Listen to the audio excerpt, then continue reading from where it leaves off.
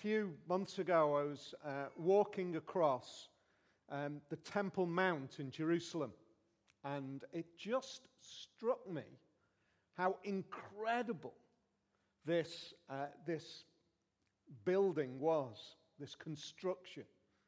37 acres. It's huge. I'm quite surprised. I've did a quick bit of digging.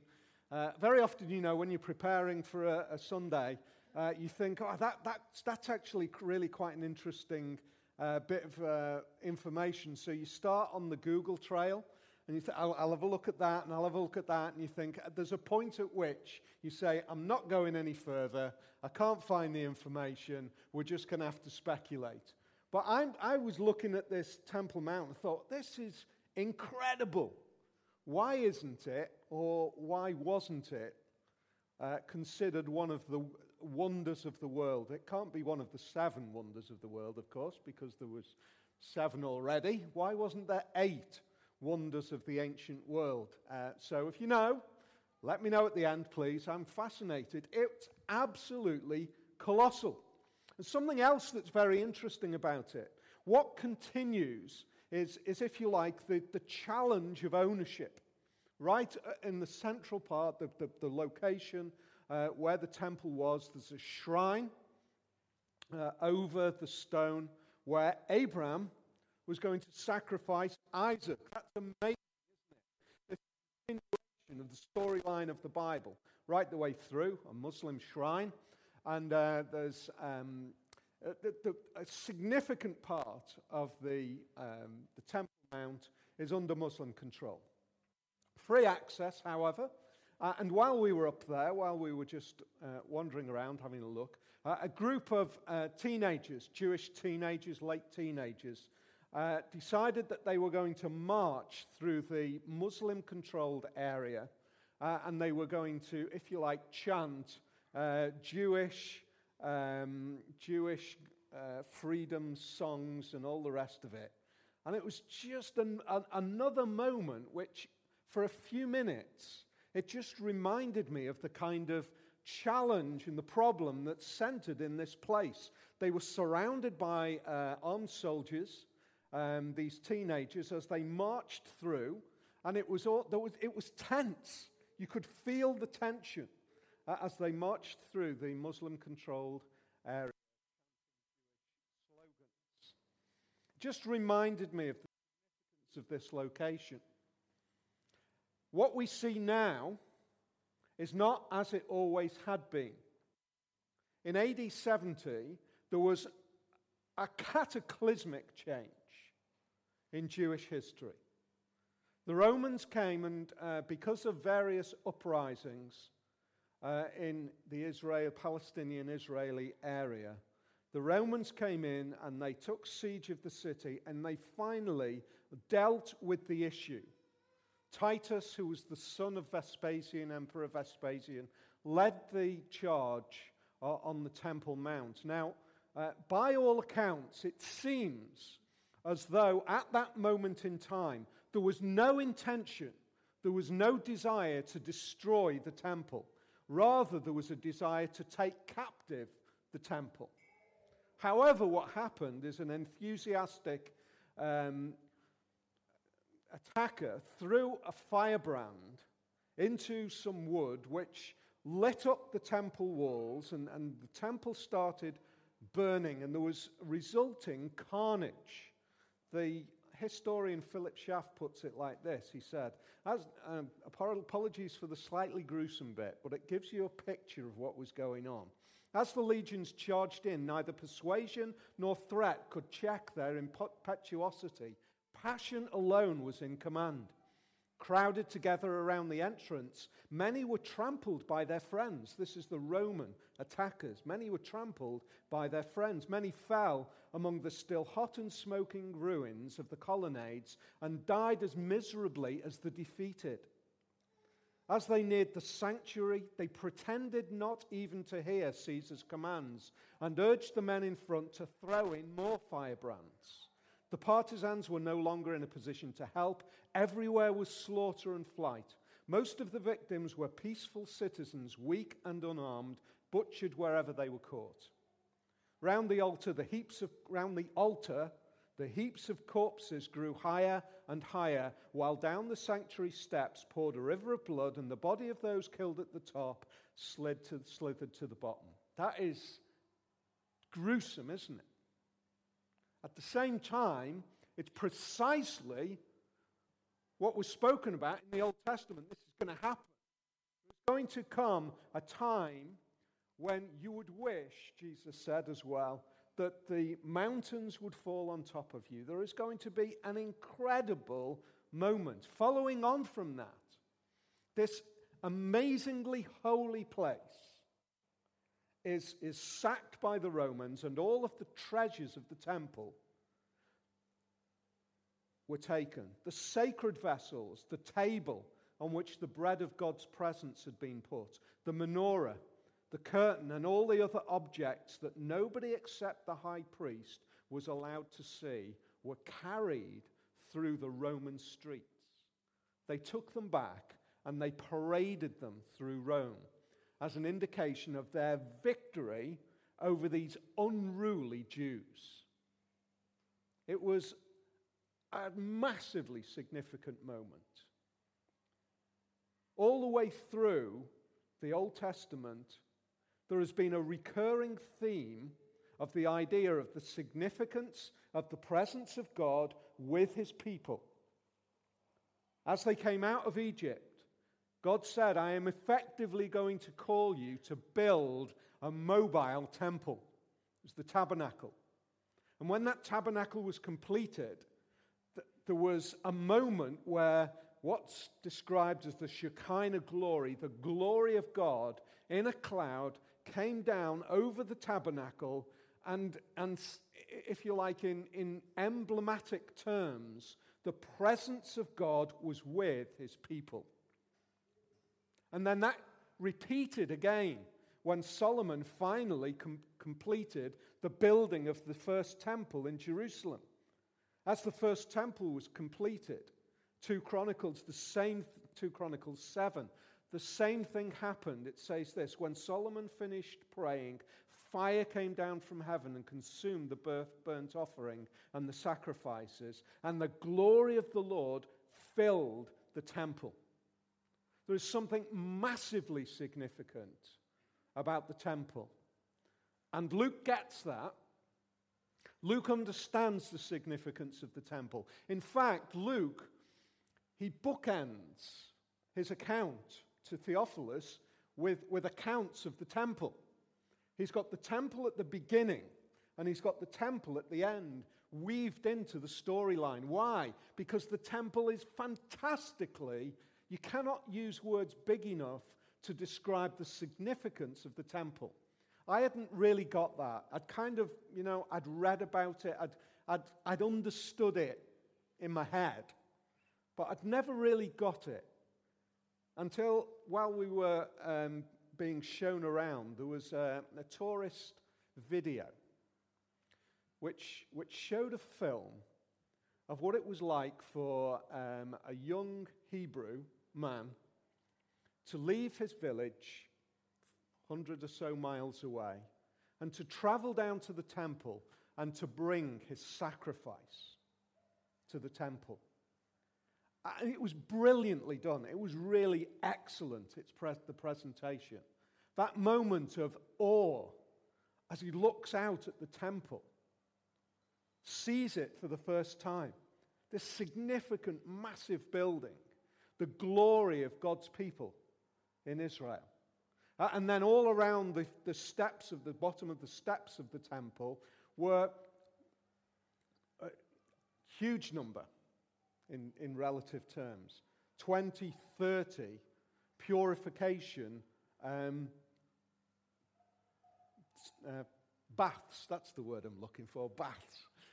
Purification baths. I'd never really twigged on that. How did they baptize 3,000 people in one day? They used the baths that were all there. And it was really quick, and they could get through hundreds and hundreds of people purifying themselves, ready for the temple. And he arrives at the temple with his sacrifice. And it is a massively significant moment. And Luke gets that. And he wants to describe to Theophilus, he wants to say, firstly, Jesus in his life was absolutely connected to the temple.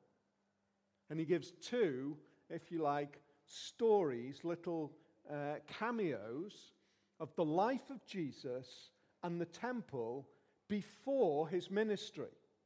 In fact, they're the only two little accounts that give us an indication of what it was like for Jesus before he was baptized and he carried on in his ministry for the next 3 years.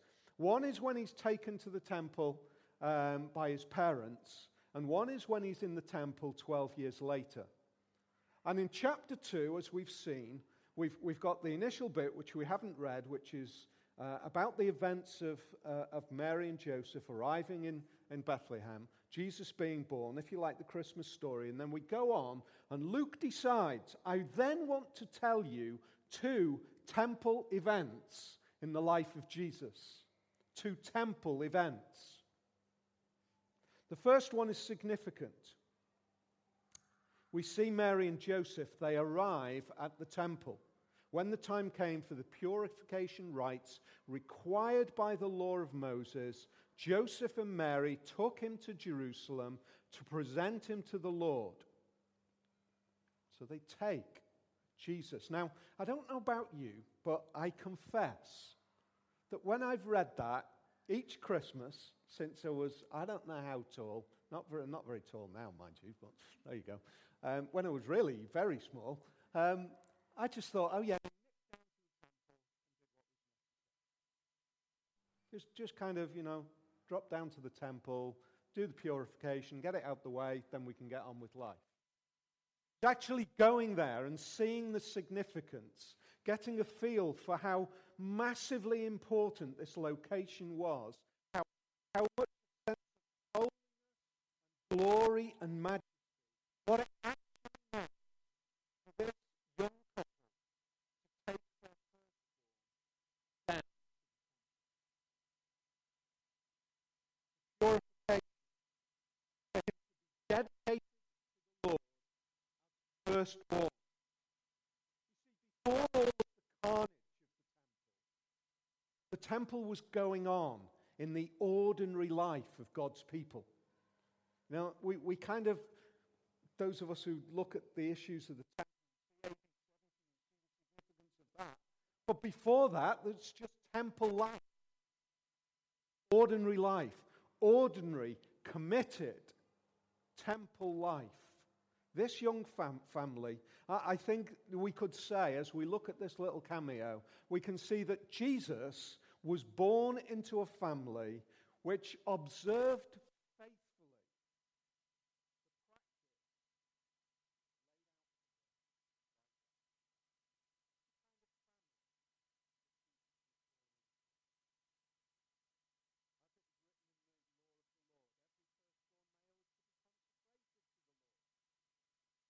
offer a sacrifice in keeping with what is said in the law of the Lord, a pair of doves or 2 young pigeons. That gives us another little insight into their life. They were poor. That was the provision that was made in the law for families that were poor in terms of sacrifice. 2 young pigeons. So that nothing significant. And so we see this little picture. I want you to just for a moment get into the mindset of this couple who are seeking to observe absolutely faithfully a life consecrated to God.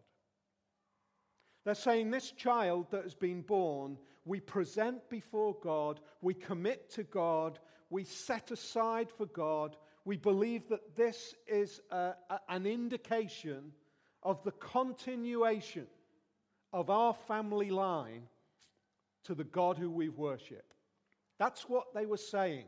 It's as though they're saying, right, okay, we acknowledge that we belong to the family of Abraham and Isaac and Jacob. Down through the years, All of the firstborn of our families has been consecrated to the Lord as an identification that says this family, we want that to stay the same. We want to retain that commitment. What does that say between the age of a few days and the rest of his life until he was 30? What does that suggest to us?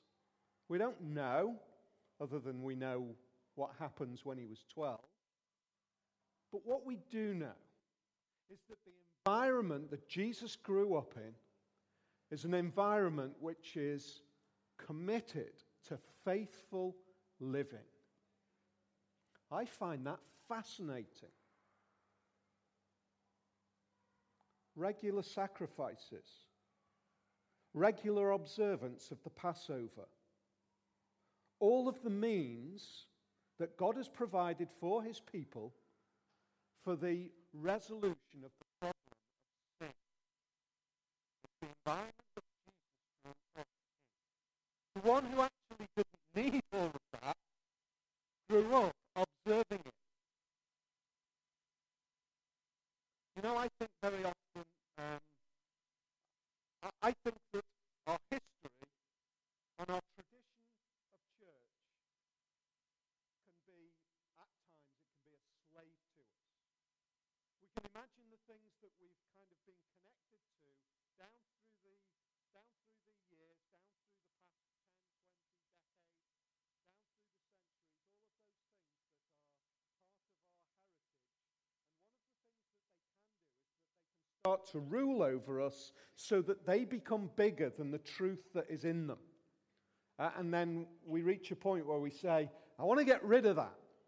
Because actually the life of Jesus in my life needs to live and breathe and have relevance to the day that I live in. But there is a danger with that as well. And you could use the old adage, we can throw the baby out with the bathwater. Because what we can lose sight of is our connectedness. And that's key. As we move forward as a church, one of the things that I think is desperately important for us to retain is our recognition that we are connected. When we sing songs that are written today, that's great. That's marvelous, but we are actually singing songs in the same way as our forefathers and generations back and decades and millennia back. We are part of the people of God who have a recognition of where we belong.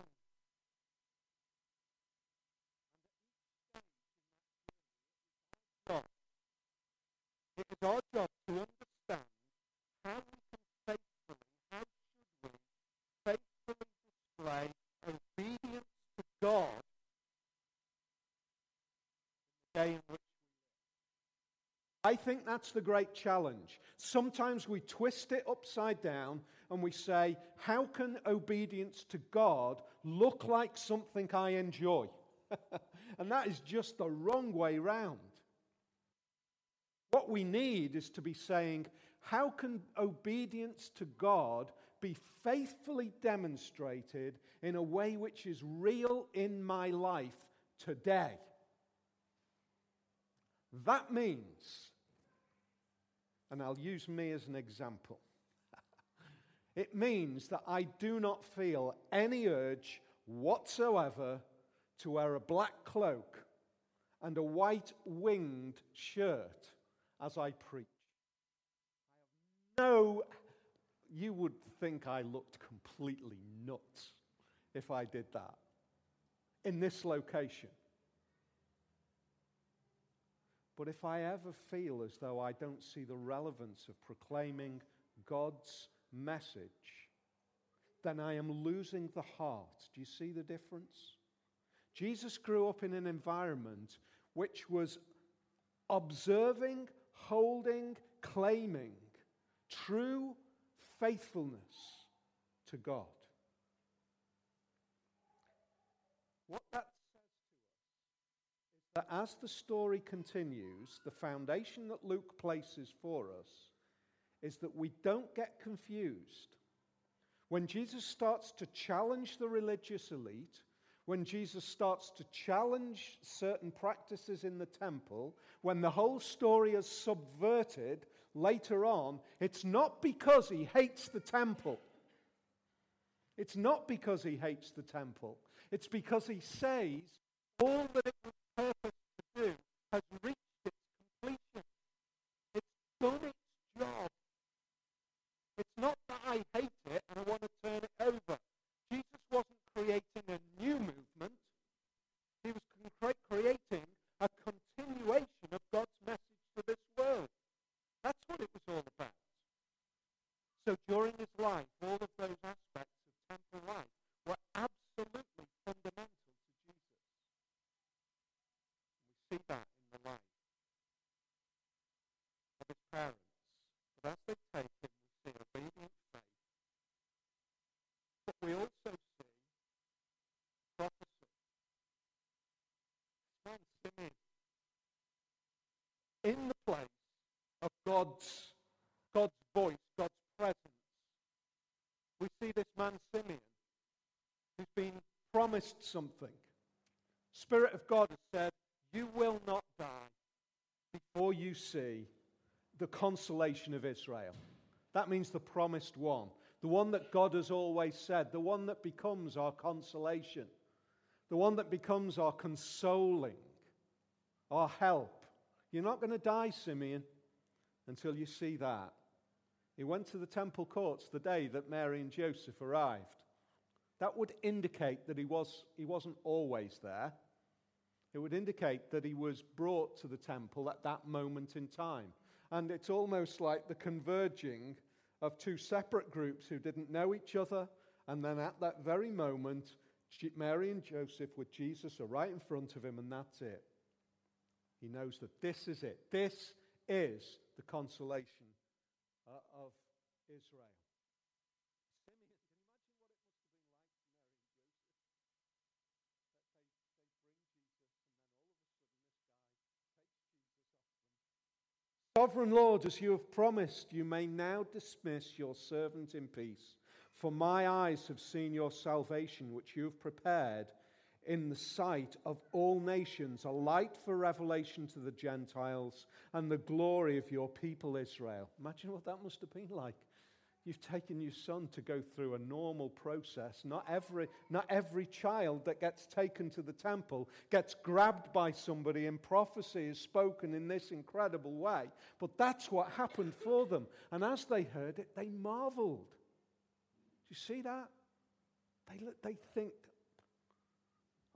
that's a spine-tingling moment.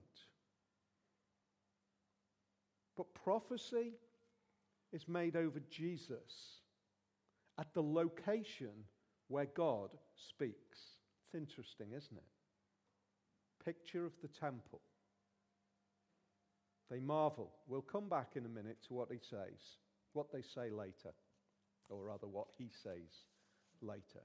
The next little window that we see is Jesus himself in the temple. You see, if the first one is about the faithful God awareness of the parents, the next little picture, the next little window, is about the self-awareness of Jesus.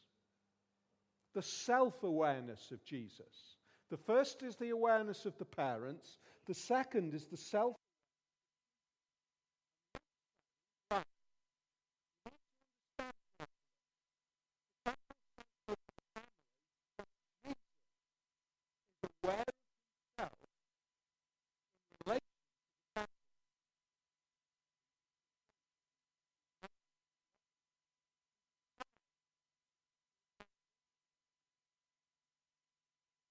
Year, of the faithfulness of the parents, every year,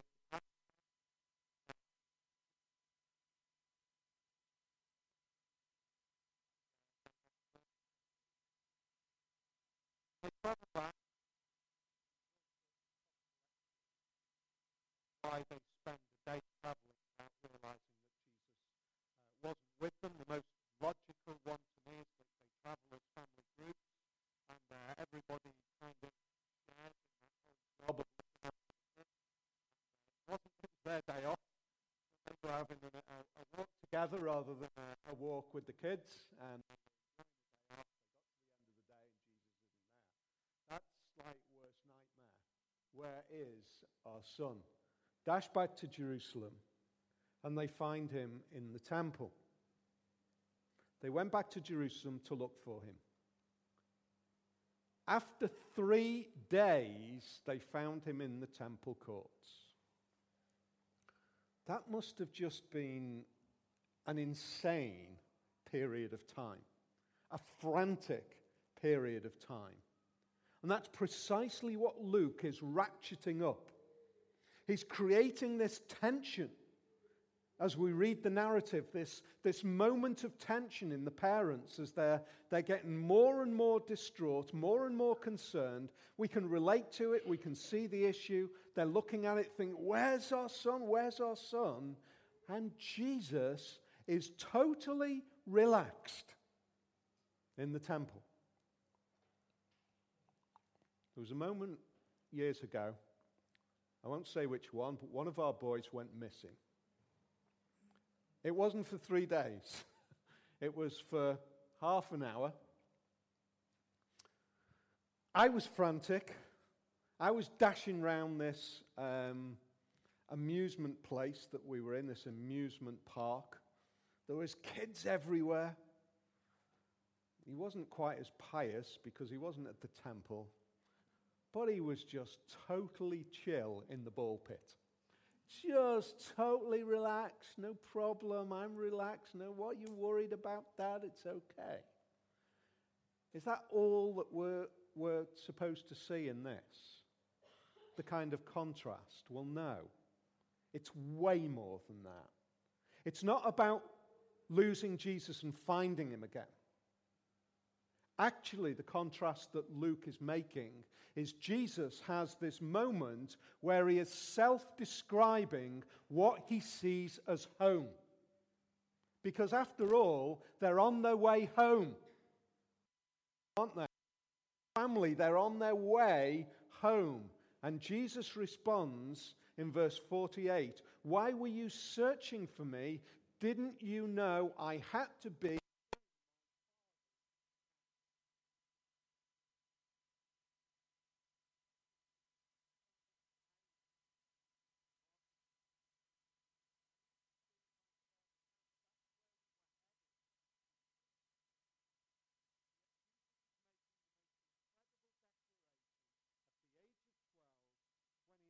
Surrounded by scribes and teachers of the law who are amazed at the questions he asks, and they are amazed at the answers he gives. 20 years later, I think it is entirely possible that some of those very same scribes and teachers of the law would have been in the temple when Jesus was making the most remarkable statements. I wonder whether any of them remember. Jesus would have been, he was causing a stink in Jerusalem by the time he was in his first ministry. He was causing all sorts of chaos with what he was claiming. There would have been undoubtedly all sorts of investigations going on. Who is this Jesus? We know that they say he's the son of a carpenter. We know that Joseph and Mary would have been identified as the father and the mother of Jesus. I wonder whether any of those same scribes who were there on this event cast their minds back and say, do you know what? That's that saying. He was here as a kid. He was here as a 12-year-old kid amazing us. And he's not changed anything. He's still amazing us.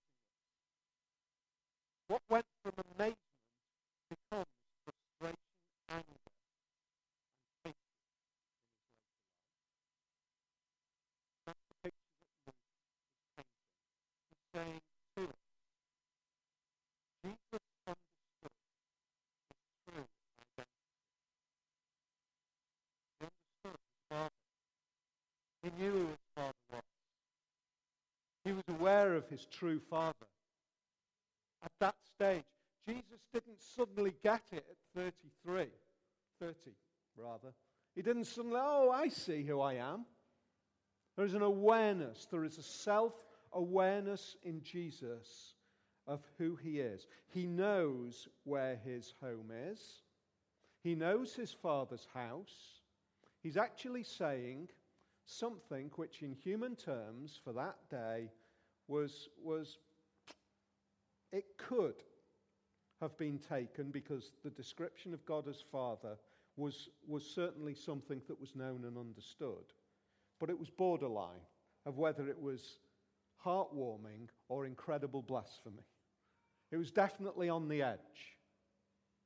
The idea of Father as God is something that is certainly established in the Old Testament.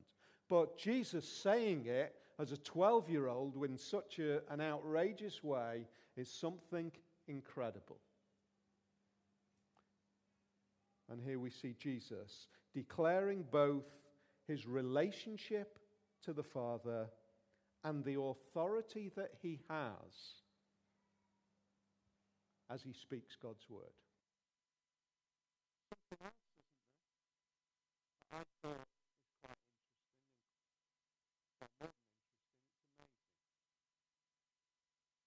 Here's the moment where God was actually present in the temple.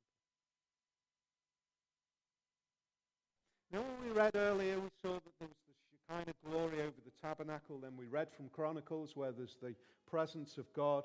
That temple was destroyed by Nebuchadnezzar. It was sacked, and it was rebuilt under the order of Ezra.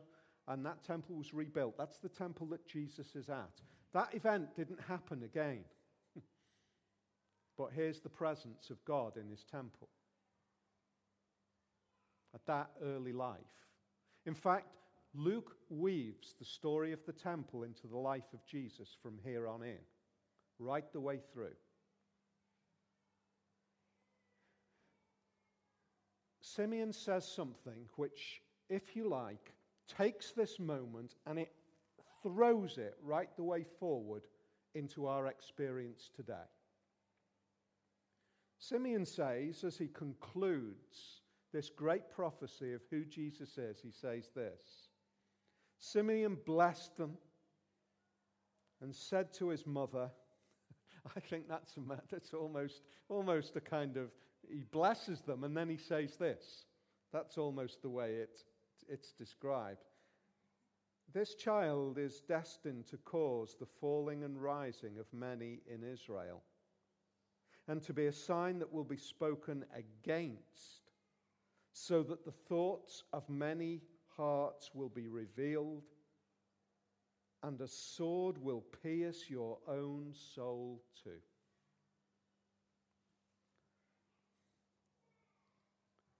Thanks, Simeon.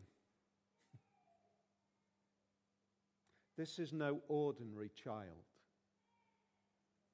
Jesus is going to create division. Yes.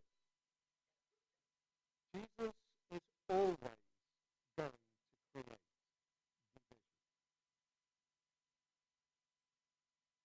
Jesus is potentially creating division this afternoon. Because no matter how nice we are, Jesus is going to create the division in our gathering this afternoon, where there will be some who will say, I know who he is. When he said he is in his Father's house, I believe him to be no less than the Son of God present in this world, and I believe that he is my Savior. And there will be others, I guess, who will say, this Jesus is interesting, but that's as far as it goes. And that is the moment of division. What we hear about as Jesus is declared at the age of a few days that he is going to be the divider of Israel. That is exactly what happened. Exactly what happened. He becomes the very point by which the whole of Israel decides one way or the other. To be a follower of Jesus as the promised Messiah or not. And Mary, A sword will pierce your own soul too. I can't even begin. Can't even begin to enter in to what it must have been like for, by this stage, widow Mary to be watching her son Jesus nailed to a cross. But it was not a surprise. Imagine living the whole of your life watching your son grow up, knowing that there is going to be something. As it unfolded. Why? Because there are no surprises in Jesus' life. Because as we saw last week, all that God declares is going to come to pass. It's going to happen. We're going to close with one thought. And really, Luke invites the question. And he invites the question of Theophilus. Do you remember we said last week, one of the interesting things that Luke does is he doesn't narrate and then explain. He doesn't give any real sort of picture of what's going on. He just tells it as it is. What we see about Jesus, what we see about Mary and Joseph, we see in verse 50. We read this. After Jesus replies to them and says, "Didn't you know I had to be in my Father's house? Father's house." That sounded very Liverpool. Yeah, sorry, we're in Yorkshire now. Okay. It goes on to say this. But they did not understand what he was saying to them. It's almost as though Luke is saying, Theophilus, they didn't understand. What do you think? When they didn't understand who Jesus was, when they didn't understand what Jesus was saying, when they were just, what's he going on about? Father's house, let's just get home. Marveled at what was going on, but not understanding. The invitation is, Luke saying, Theophilus, I invite you. Do you understand what this was all about? See, they had reason not to understand because they didn't have the whole story. That's one of the challenges of working through a narrative when we all know the end. You know, we've all read the last few pages of this story, haven't we? But the question's there. Because we know the whole story, do you understand what Jesus was saying? Because the implication in understanding is, do you agree with what Jesus was saying? I think that just stands for us today, doesn't it? Are we certain? Do we see that and we say yes? Or do we need to continue to say, tell me more? I want to encourage you to do one of two things. I want to encourage you either, if you're able to say yes, to go away worshipping God. Because the Son of God, the presence of God, was in his temple. And if you don't understand and know and fully are convinced of that, I want to encourage you to continue to come along and to continue to dig and to continue to understand and ask the questions so that you might be certain.